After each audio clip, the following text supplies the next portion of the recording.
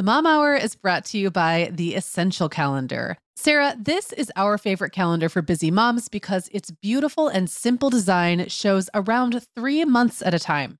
Yeah, and with summer fast approaching, now is a great time to get the Essential Calendar and see what I've been raving about all these years. Get 10% off your order at theessentialcalendar.com/themomhour. That's 10% off at theessentialcalendar.com/themomhour.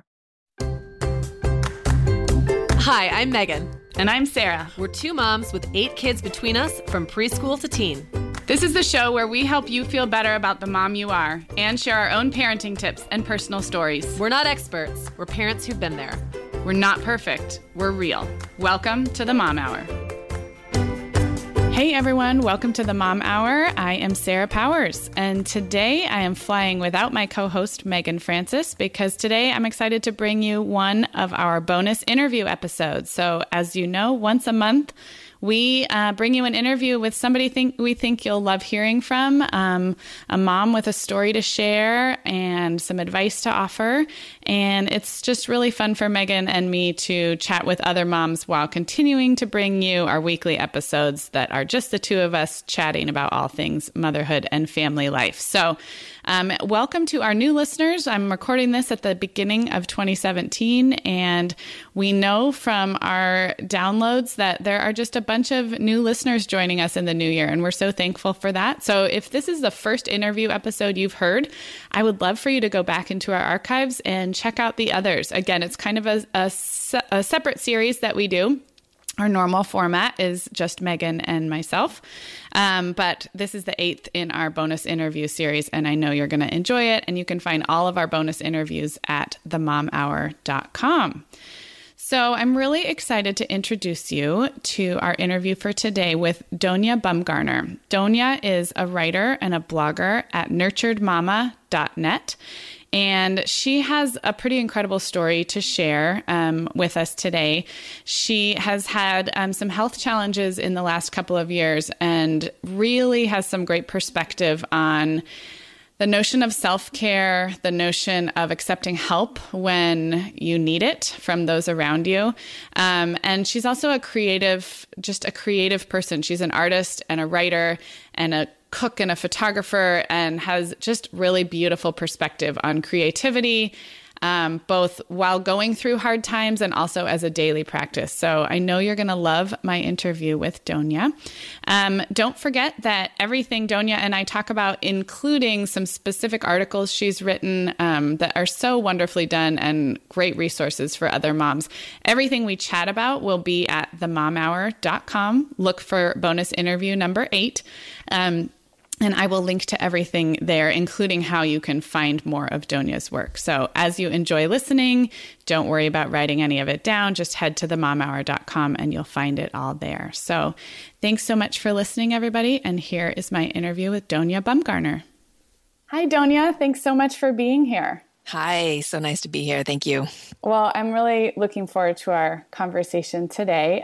Let's just start by I'd love for you to share with our listeners the story that I know about you from getting to know you over the years, but kind of living a corporate life and leaving it rather suddenly and becoming a mom. Do you want to just kind of tell that part of your journey for our listeners? Sure. This it's such an interesting story because it was sort of like what I thought I was going to do and then what really happened, which is really how life is, right? Yes. So I worked at Apple Inc. for almost 12 years. And it was just one of those things where I got hired at Apple when Apple was really hiring everybody. And then I thought I'd stay for a year and make some money and then go do something else because I have an art degree and that wasn't really my life path. And then there I was 11 years later, still working there. And it was really good. It was a great career. I worked as a software tester for a while, and then I moved into project management. I was very good at it. I loved it. I was well promoted, well compensated.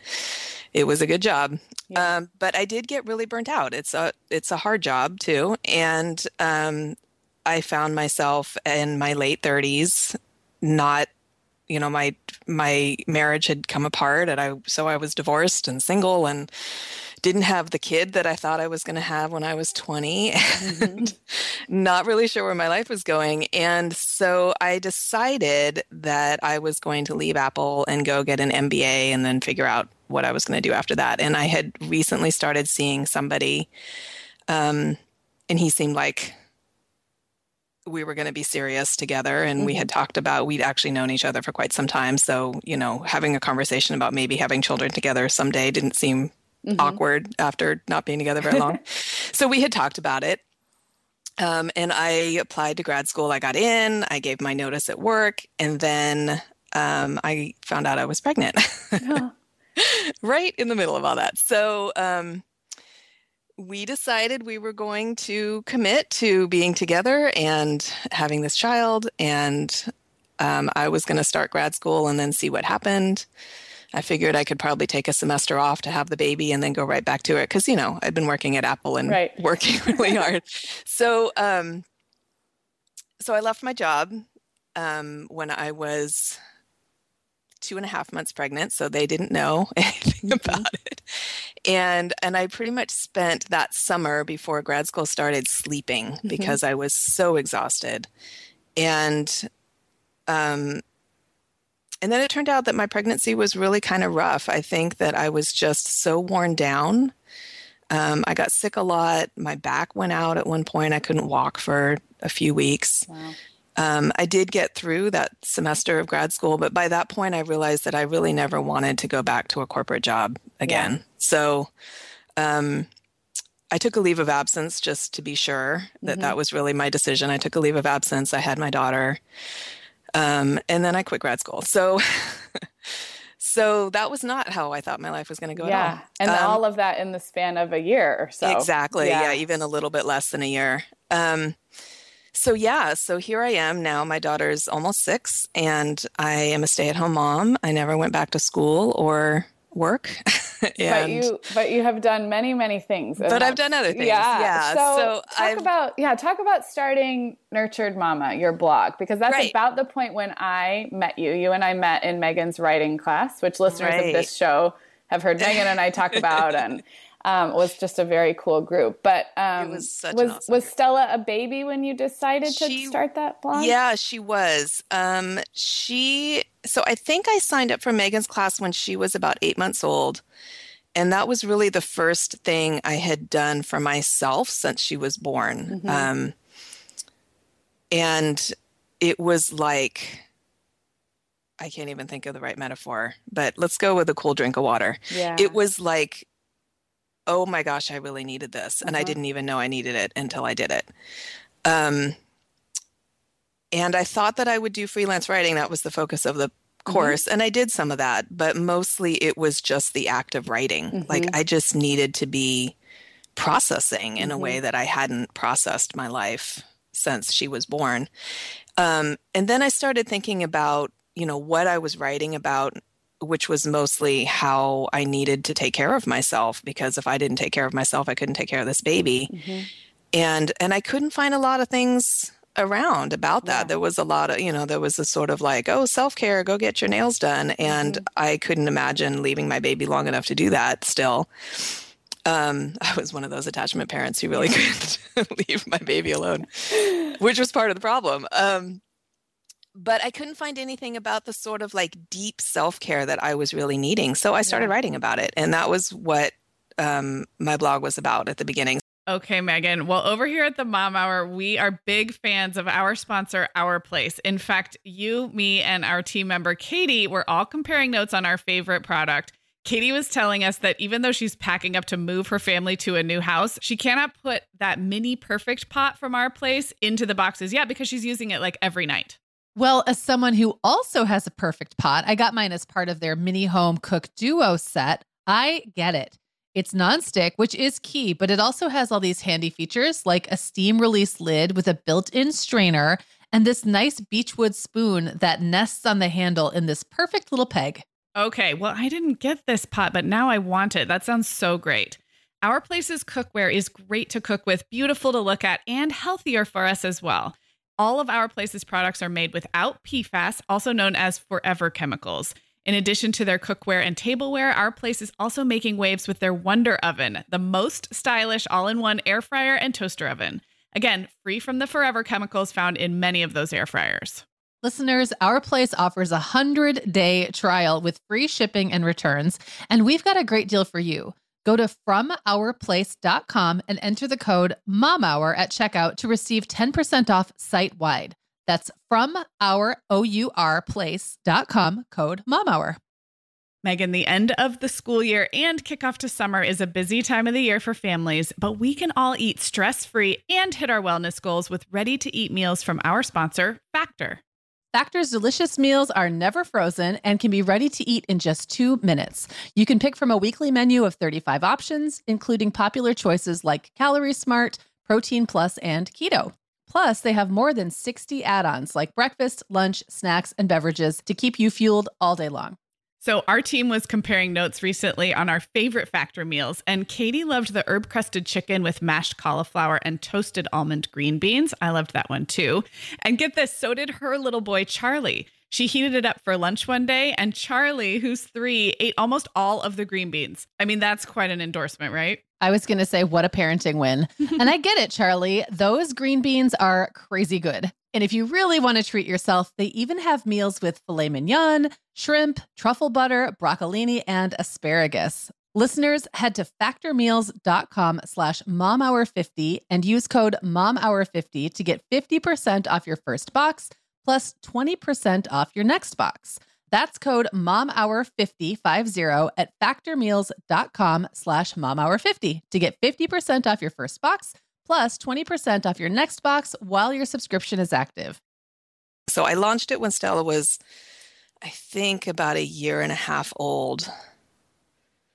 So yeah, it's been a few years now that I've been writing there. And mostly, I admit, I write about what I need to hear myself say. You know, I write about what I need to do to take care of myself in all these seasons of early motherhood. Well, what I love about your blog is you find a way to make practical something that is very kind of nebulous and hard to describe, which is deep self-care and sort of nourishing our deepest soul needs as moms. But I love the project manager in you because that's how my brain works too. And you find ways to give practical tips or step-by-step solutions for these things that, like I said, are hard to describe in a lot of ways. And especially if you're in the throes of new motherhood, really hard to even name what it is you need. And so as we move through our conversation today, I'm going to read sections from one of your posts and talk about it.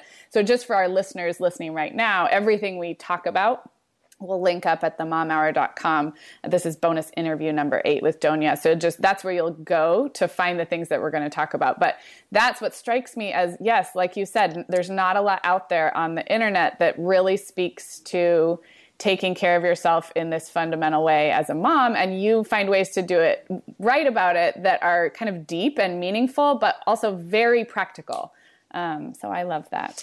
Thank you. That's my goal. So that's really nice to hear. And it's just really cool that you've been at it now for several years. Yeah. So, okay. So you, at this point, were writing regularly. I know you had picked up some of your other creative passions like painting and knitting and cooking, and you were taking care of yourself and writing about taking care of yourself. And then something happened. Yeah, well, a couple of things happened. So let me even back up from the thing you're alluding to. So before, so I was writing along, thinking everything was good and my life was steady. And we decided we wanted to have another baby. And so I got pregnant and then I miscarried. And I was devastated. And I was also in a car accident right around that same time. So it took some time to recover from both of those things. And then we tried again to get pregnant. I got pregnant again. And then I had another miscarriage. And through both of those things, my body just was so worn out. Mm-hmm. And I was just having a really hard time. And so I took some time to get myself back on my feet, get my health back together. And I thought things were going really well. And then the thing you're alluding to, which was about a year and a half ago, I was diagnosed with breast cancer. And I was 42, and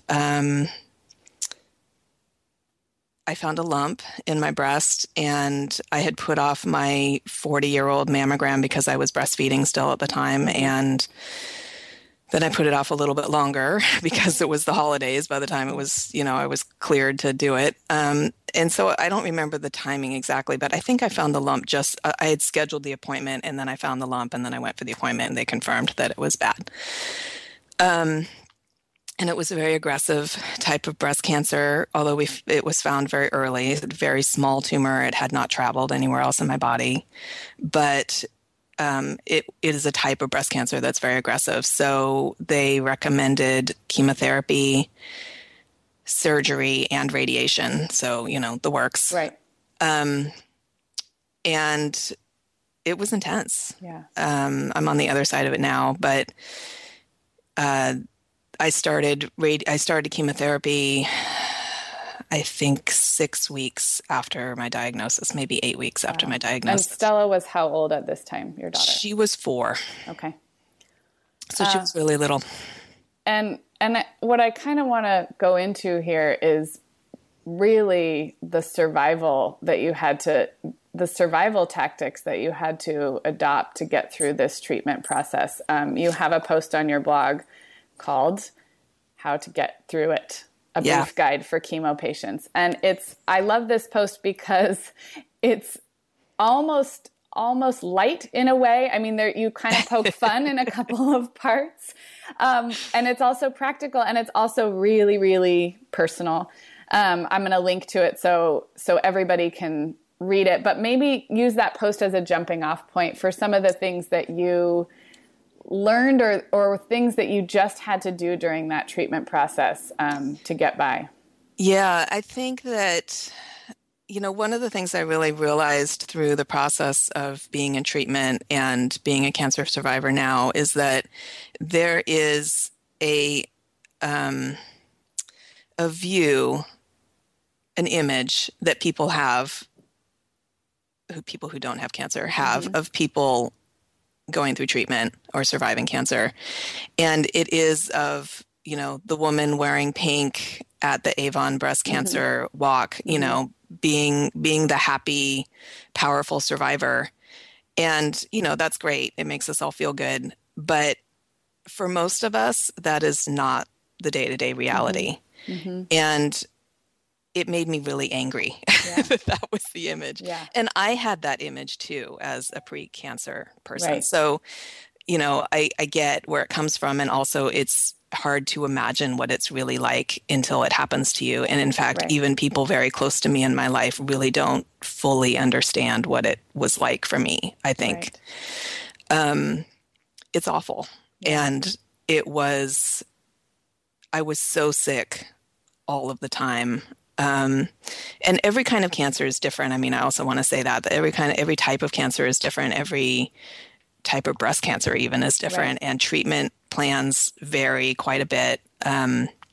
My particular kind of chemo was every 3 weeks, and you can tell, I now know, you can tell how intense it is by how far they space them apart because they give you about as much time to recover as you need. Right. Some people get chemo every week. So I was getting it every 3 weeks, which tells you that it took me 3 weeks to recover from every single treatment. And the first week of that, I was in bed, not moving because I was so sick. My hair fell out, all of the classic things. My hair fell out, which means my eyelashes and my eyebrows and everything fell out. So how did I survive that? Well, I narrowed my life, telescoped in to the very essential things, which were my health and my partner and my child, and everything else fell away. I got a lot of help. My partner took time off work to stay with me for that first week of every cycle. My mom happens to live near us, so she did a lot of childcare, picked up Stella from school as needed.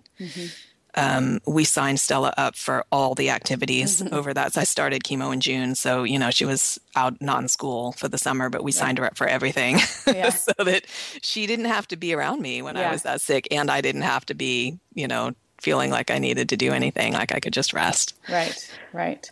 And then in addition to that, I mean, there's all the general Western medicine things, they give you all the drugs, but I also did acupuncture every week, and I did cranial sacral therapy before and after every treatment. And I saw a dietitian who helped me adjust my diet in ways that was really supportive. So I got all the alternative care. I was taking lots of supplements. I live in Santa Cruz, so I did all the hippie things. And I think it really helped, but it was also a great deal of work. So surviving cancer became my job. Right. Yeah, just taking up every bit of... Even above being a mother, honestly. My partner took over as the main parent, and I did me. Right. I want to read just a couple of these. This post is structured as, how to get through it. So it's kind of a list, and it's just very poignant. I'm going to read a couple of them that I love, but you say, get used to the discomfort of other people doing things you feel like you should be able to do yourself, but actually can't do right now. You also say, give yourself permission to be righteously furious, and then give yourself permission to speak that fury out loud, but don't aim it at your immediate family. I mean, I can't imagine, obviously, I have not gone through it, but the emotional side, and then living in close quarters with a preschooler and your partner, and their own process of understanding it, it would require, being righteously furious at times. Yeah, a lot of the time. A lot of the time. Well, most of our listeners are not going through chemo at this moment, but there are so many people who are either touched by cancer in some way through a loved one, or go through some other kind of pretty intense health situation, including sometimes related to motherhood. The loss of a pregnancy, intense things postpartum, and so. While there's no comparing apples to oranges to pears with any of this, I do think we can kind of translate some of what you learned to getting through any kind of a season with our own health or our children's health in motherhood, in that I think, like you say, narrowing, simplifying, and a whole lot of grace given to ourselves and those around us. Any other, has that occurred to you in any way, the way it kind of applies to other tough seasons of life? Yeah, absolutely. I mean, I have been dealing with some anxiety sort of in the aftermath of all this. There's some other stuff that has happened in my life since my diagnosis that I've been dealing with. And so I had panic attacks for a while. And so, I've been reading about how mothers especially deal with anxiety in their life, and realizing that so much of what I had learned during the time I was going through treatment really still applied to help me get through this new thing that I was trying to deal with. And I think that that's true of any big thing, whether it's an illness or a divorce or just a rough patch in your marriage. I mean, all of these things are just places where if we practice really focusing on prioritizing what's most important right now, we can get through them so much easier than if we just try to keep doing all the shoulds and I have to's. Right. Well, that's a good transition into talking a little bit about self-care, which you mentioned at the beginning of our conversation. But when you talk about self-care, and some of your posts about this are pre-cancer and some are post, I love the way you kind of turn upside down our stereotypical notions of self-care, whether that's getting a pedicure or flossing your teeth every night. And you use the example of, I think it was during your treatment, at the beginning of your treatment, you put the same comfortable t-shirt on 3 days in a row because it felt really good. And I also read somewhere that, paying attention to what the physical sensations that are pleasing to us is absolutely a form of self-care, whether that's the music you're listening to or the socks that you're wearing, or so maybe just talk a little bit about that, your definition of self-care and how it differs from what we hear all the time in the glossy magazines. Yeah, I think that self-care really has to come from within. And I think that's that's the thing I'm trying to preach, which I don't always maybe articulate quite as well as I could. But I think that we know what we need, and the practice is really learning to hear it. Um, for example, I woke up this morning and my back was really hurting. I drove home from San Diego after Thanksgiving and, it took a couple days, but now my back is like, hey, that was a really long drive. So my back was really hurting this morning when I woke up. And, old me would have gone, well, that sucks, and just sort of gone about my day hurting. But instead, what I did this morning is I sort of sat with it and said, I wonder what I need today. So I said, well, I think I probably need to go to the chiropractor. So I got online and scheduled an appointment with my chiropractor. I took an Advil. I heated up a rice pack, which in the middle of getting out the door on the way to school, that seems really frivolous. But, I heated up a rice pack and I put it in the car while we were driving to school. And then I went for a walk in between dropping her off and talking to you this morning, and I feel a lot better. Right. But if someone had, if I'd said to someone, my back hurts, I don't know what to do, they would have probably said, well, take an Advil, and that would have been the end of it. Right. Or we wait until, or we just wait until our body gives out, and then there's no other choice. So it's almost like, there's a badge of honor in having your body demand it instead of listening to that voice that lets us know gently what we need. Right. And that, waking up with your back hurting, that's sort of like a loud flag. But, there are lots of places where you can really listen and hear what you need. And I have found that practicing this for myself helps me take care of my child better. So, my habit of saying, wow, I feel kind of cranky right now. I wonder what would make me feel better. And like going down my known list of things that make me feel good, like, oh, maybe I need some more sleep, or maybe I should make some tea, or maybe I'm hungry, whatever the things are. When my daughter starts getting cranky at me in a way that's kind of unusual for her, I can say, well, I wonder what she needs right now. And I have the same list that I keep for her. And I talk to her about it. We're vocal about, and I say, wow, you're kind of acting unusual right now. What's going on? And we talk about it. And she can tell me, I mean, she's not 6 yet, and she can say, I'm tired. I'm kind of hungry, you know? And I feel sometimes when I have those conversations with her, I just feel like this amazing gratitude that I have learned it in a way that I can teach her because I didn't learn it until I was 40. Right. And if she knows it now, she's going to have that skill her whole life. That's amazing. Yeah, that is really amazing.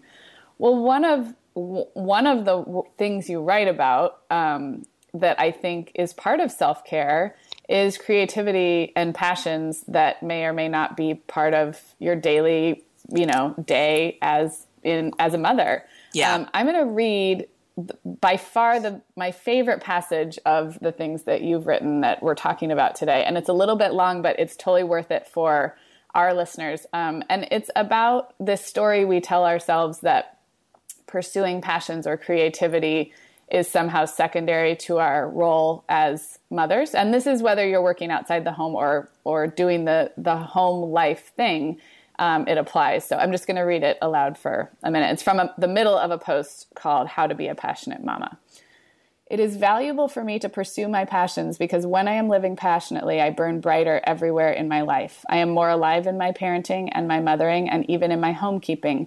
I'm more able to follow my child's interests where they lead and more willing to support my partner in his own outside of our home interests. Over and over, I run into this deeply embedded notion that because I choose to stay at home with our child, because I choose not to work in the traditional office-based way, that I cannot or somehow do not deserve to spend time doing anything else. I hear this voice saying, I don't have time for hobbies. I don't have time for naps. When my child is in childcare, I must be doing some kind of financially productive work to earn the privilege of that time off for me, which makes it not actually time off, just a different kind of work. Over and over again, I attempt to unravel that old idea and reprogram the voice because I really don't believe it, but it is very persistent. If you feel guilty taking time for your own passions, you are not alone.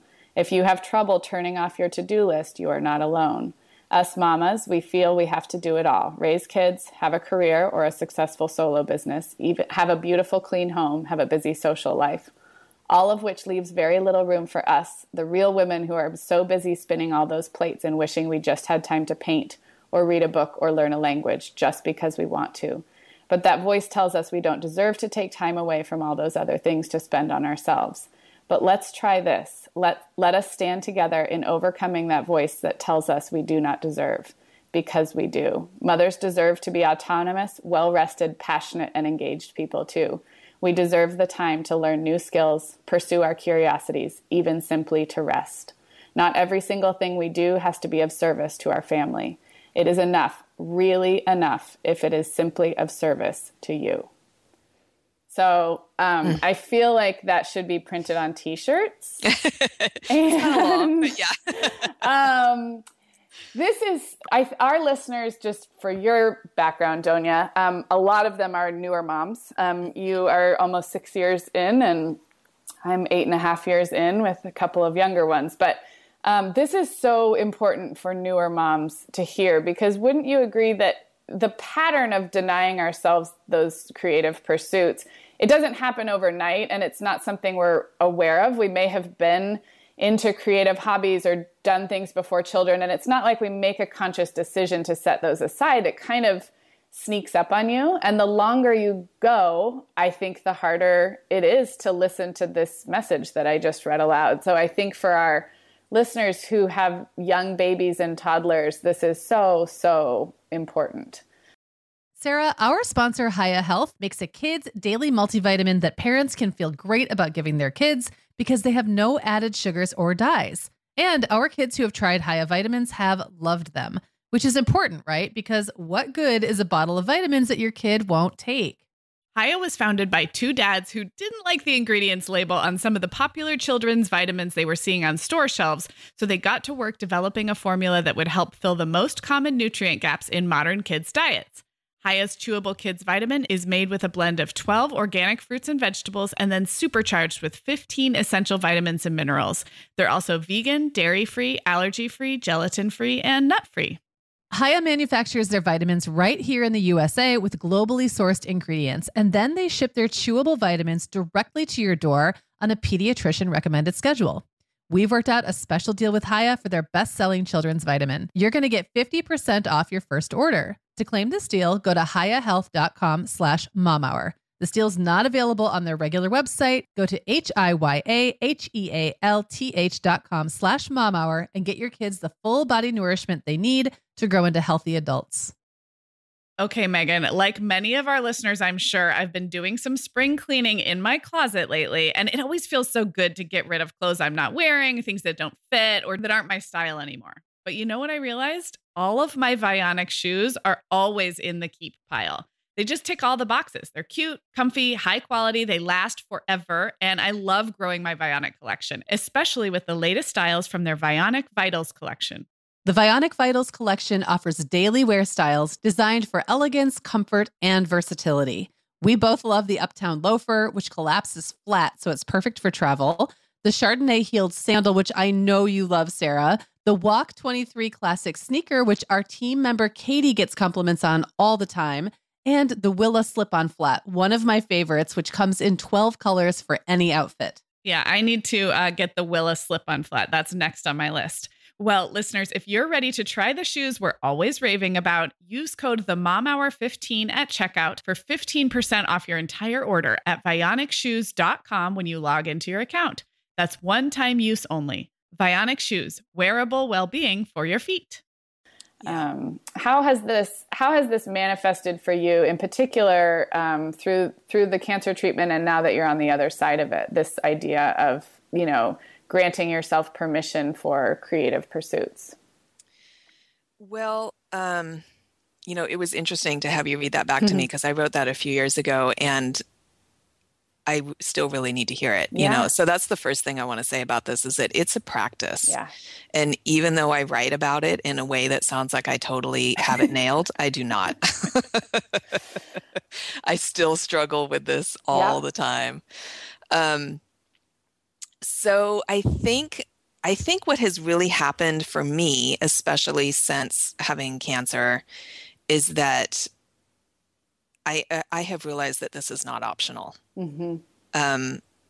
That this is not like, oh, wouldn't that be nice that I could do that? And Right. especially, in all of our world right now, politics, talking about privilege and white privilege, especially, sometimes I feel very privileged that I can say, I want to spend time doing something creative. Mm-hmm. But even if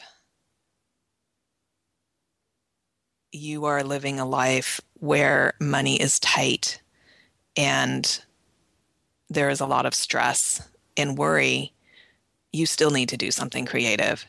And what that looks like is going to look really different for each of us, Right. perhaps. It might be, for me, I have a background in art. So for me, my main creative pursuit is making time to paint. Mm-hmm. And my big commitment to that was that I rented a studio for myself last winter. So I had just finished chemotherapy. I finished in October and I rented a studio in November. And it was sort of like, I couldn't even comprehend how I was going to paint. I still slept all day and I didn't have any hair. It was just like, I don't even know what this is going to look like, but it just felt so important for me to say to myself, this is part of who you are in your life after cancer, that you're going to be a painter. So for somebody else, it might be just taking half an hour on their lunch break to read a book or write in a notebook. Or I find for me, the biggest juice comes from actually creating something rather than consuming something. So, reading is lovely, but writing is the thing for me, not the reading. But that can be lots of different things. I mean, you don't have to be an artist. Right. And sometimes I hesitate to talk about my creativity because, people get very wrapped up in, well, I don't have an art degree and I'm not creative and da-da. Well, okay, we're all creative. So stop right there. And we're all creative. Yeah. And going back to your post, it could be really anything that is of service to you. So if that is being outdoors with no one else tugging on your pant hems, then that is what is of service to you. Or it's just space to be you in the world, exactly, without being something for somebody else in that moment. Just be with you. It might be yoga. It might be, I actually love cooking. So for me, cooking from scratch is a creative act. And, I'm a mom. I've got to cook every night anyway. And so, it could be just something I do, but if I infuse it with the love that I have for cooking, it feels different. And I think it feels different for my family too, eating that food, but it really feels different for me. I've made my kitchen a really lovely place to be. I have twinkle lights and I have a padded thing, a padded floor mat where I stand and it's comfortable, and I have a great knife and a great cutting board. Like, I've made it a really lovely place to be because it's important to me.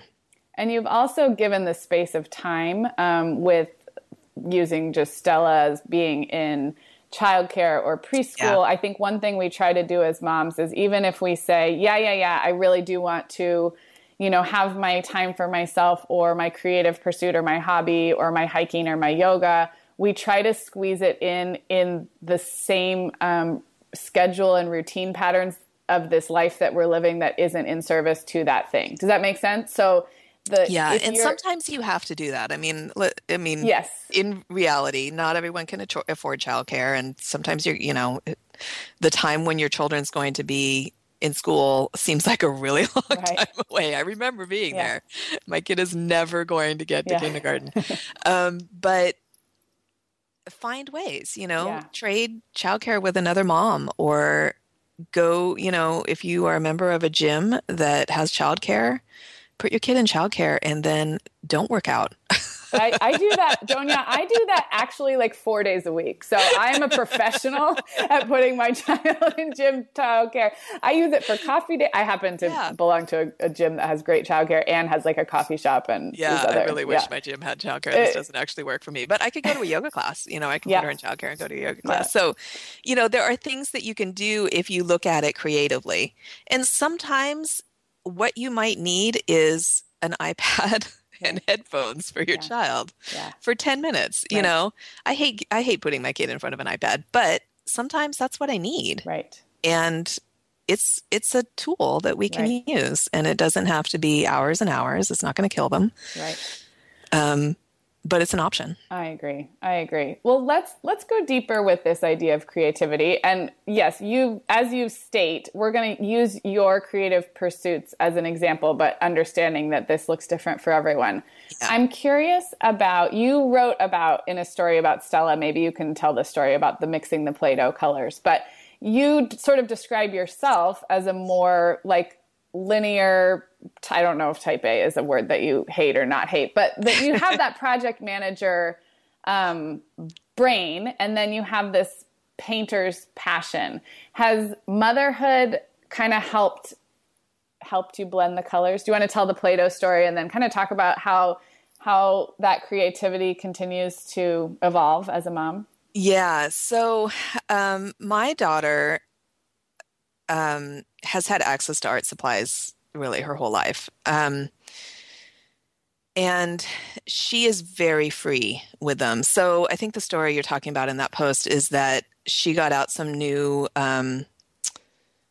colors, opened some new containers of Play-Doh and happily mixed them all together, you know, played with built whatever she was building that required several colors all mushed together. Right. And then she went off to do something else, and I was trying to put the Play-Doh away, and I was getting really annoyed about how the colors were all mixed up and I couldn't separate them to get them back in the correct containers, and she was going to, you know, have them all mixed up the next time she played with them. Right. And then I took a step back from my annoyance, because this is now my practice, like, oh, I'm feeling really annoyed. What's going on right now? And I realized that she really couldn't care less that the colors were mixed up at all. That was my deal. That was not her deal at all. Right. And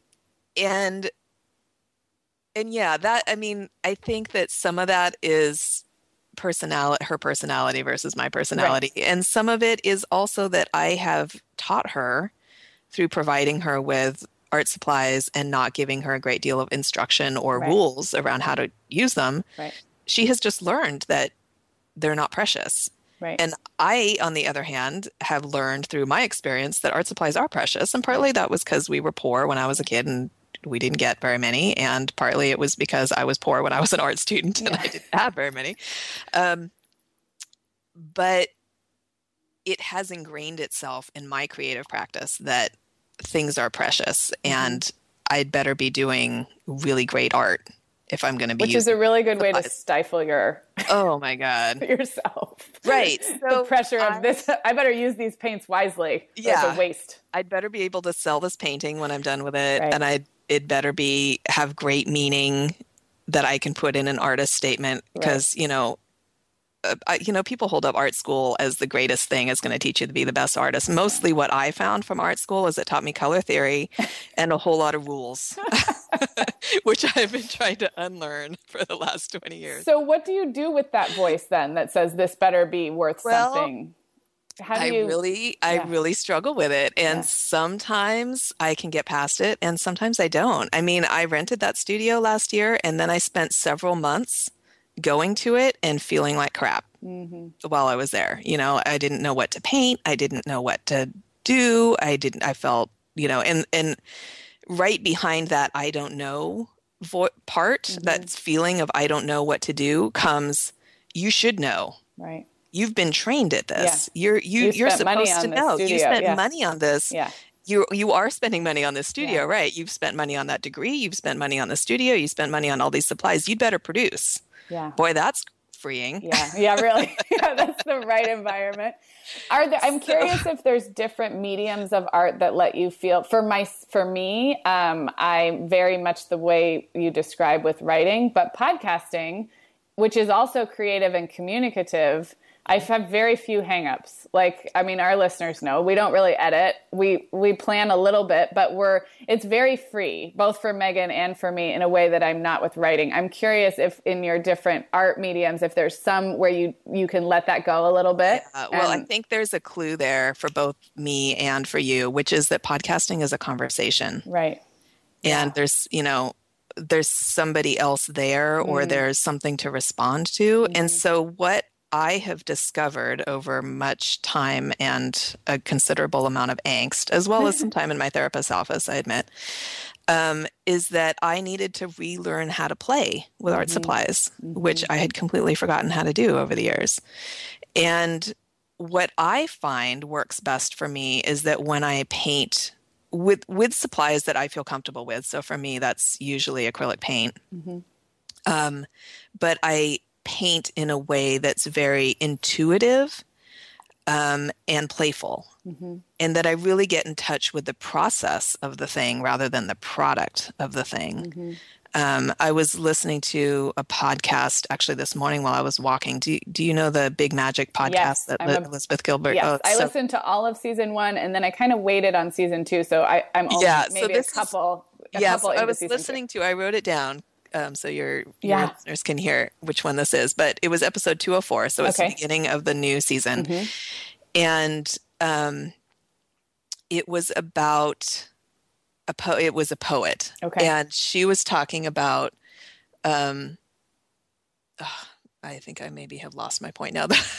No, we were talking about the different mediums and learning to play again. Right. So the quote that I heard in this podcast this morning was from the poet that Liz Gilbert spoke to. So not the person looking for help, right? But not the person she was helping, but the professional poet.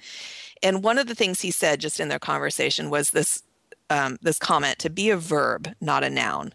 So he was talking about produce poetry, don't be a poet. And so for me, that has been like, I needed to stop being a painter and just paint, just relearn how to paint. And that meant playing and kind of figuring out what I like and don't like. So I have kind of followed the teachings of Flora Bowley, who's an artist and teacher in Portland. She's amazing. And she teaches a very intuitive style. She paints very big and in very many layers, and each layer of paint is really just a conversation with the layer before. So there we are with a conversation, right? So it's just about me and the paint and what happened before and how can I respond to that? And that has really helped loosen me up in a way that has made painting fun. And now I'm producing paintings that I don't know that they have deep meaning still, but maybe they do, but they're beautiful. Like I think they're beautiful and other people think they're beautiful. And like you said, the process, that the verb part of it was as important as the output. Yeah. And I'm still not selling them because that's not really what I'm interested in right now, but I could sell, I feel like these are paintings I could sell, that they have potential. But that's not really the point right now. But one of the things that Flora talks about in her teachings, and this, this kind of brings it back to what we were talking about, self-care and the practice of self-care, is that when she paints in that way, when she shows up to her canvas present and open and with curiosity and strength, fluidity, all of those things that help her to create in a way that feels good and is beautiful, those things flow into her life away from the canvas also. And it's really interesting. I mean, it's the same kind of practice. It's the practice of being present. And if you can do it with a canvas, you can do it with your kid or your partner or your job or whatever else in your life. It's just a practice of being present. And attaching so much less to the outcome and trusting the process. Oh, painting life metaphors. I'm loving it. I'm not a painter at all, but I love it. But I think it's true of, anything that you're creating, your writing or your dinner or, whatever, if you can show up to it as you are right now in this moment and practice being a better you in this moment, then your creation is going to go wonderfully and you will have more muscle to do that in any situation. Yeah. I love that. Well, let's return to talking about Nurtured Mama a little bit. Nurturedmama.net. Is that correct? I should say that's correct. Yes. Nurtured Mama, MAMA, Mama. And of course, I'll link to that. Let's talk about what's next. This episode will air in the new year, 2017. And that's a time when, whether you're a resolution maker or not, and I think you and I have both written and talked about that, it's definitely a time for possibilities and intentions. What's next for you with the blog, or what do you hope your readers kind of come into a new year thinking about, talking about? Do you have anything that you're working on right now that will be coming up? Yeah, well, I don't have any big projects on the blog right now that I'm working on. I do hope to have some new e-courses in the new year, but I haven't really sat down and flushed them out yet. So I can't give you any promos on those as yet to be determined. But I am really trying to focus my writing on more mindfulness in mothering. And, that sometimes that word mindfulness can really turn people off, like, right. I don't want to be a yogi, whatever.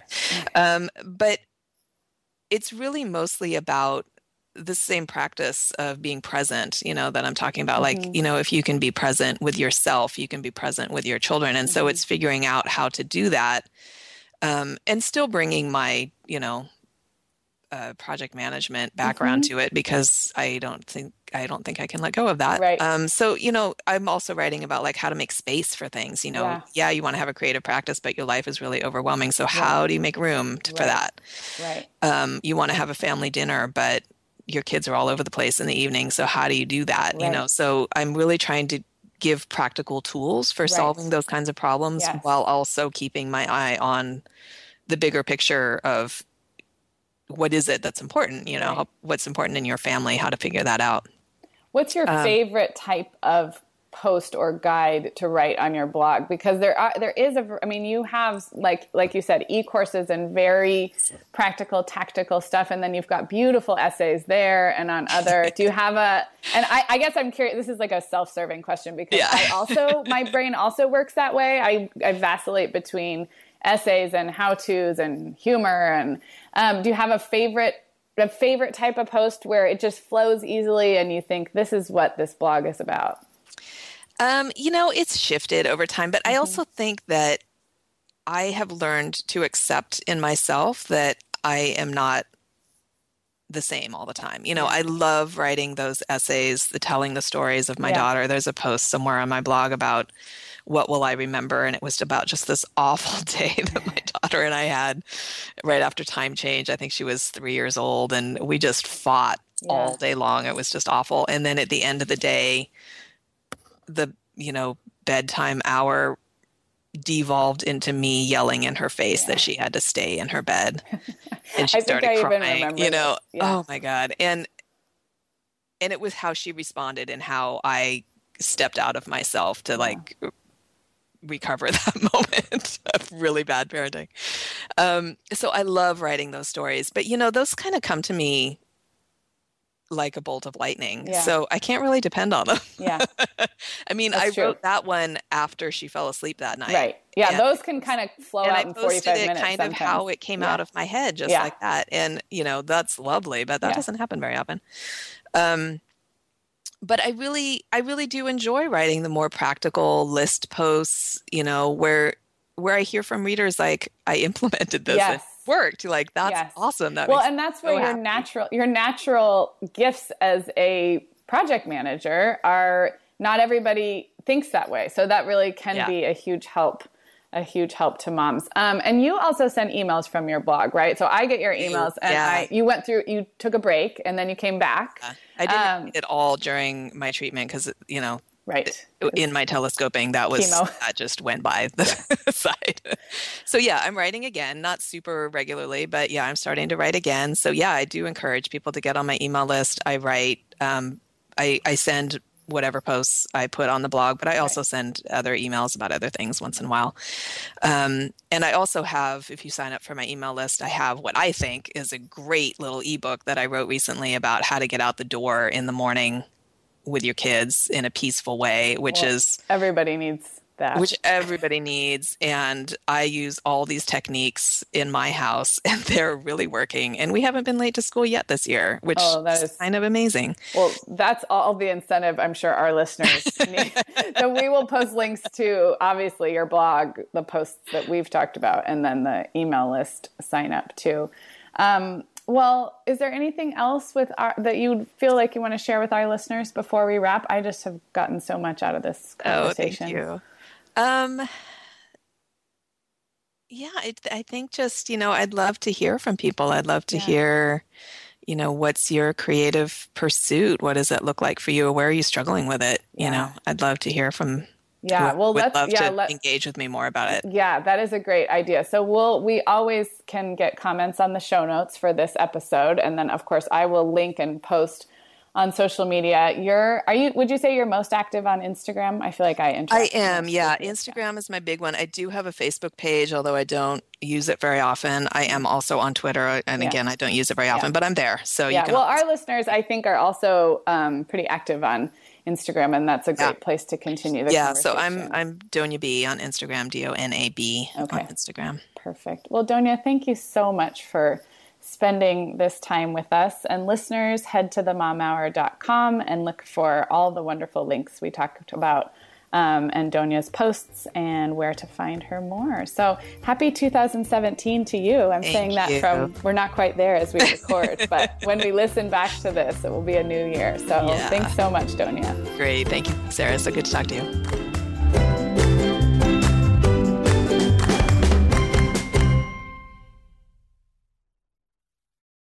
Guess what, Megan? Over 10,000 teens are already using our sponsor, Erica, to help them unplug. That is amazing. Erica, that's Erica with a K, is the social media health app for teens that gives them the tools to unplug whenever they need to for improved health, study focus, sleep, and daily balance. It's so cool how this works to hide distracting apps from your phone at the touch of a button, keeping them out of sight and out of mind without deleting your data. Yeah, teens really get that social media comes with risks, including addiction, and Erica helps them build healthy habits and self-regulation that will benefit them their whole lives. Tell your teens about Erica and save 20% on the Erica family plan with promo code TheMomHour. Go to erica.app and search for plans. That's Erica with a K, ERIKA.app, and use code TheMomHour to save 20%. Sarah, I started a Substack last spring, just kind of as an experiment, and it turns out I love it. I'm treating it kind of like an old school blog, writing about things that are happening in my life. Megan, I've loved following your stuff on Substack, and I actually just really like Substack in general. We've both been a lot less active on Instagram lately, and I'm finding that Substack scratches that itch to connect and create without all the busyness of a typical social media feed. So I would love it if Mom Hour listeners wanted to look me up there. I'm at meganfrancis.substack.com, and that's Megan with 2 A's, MEAGAN Francis.substack.com.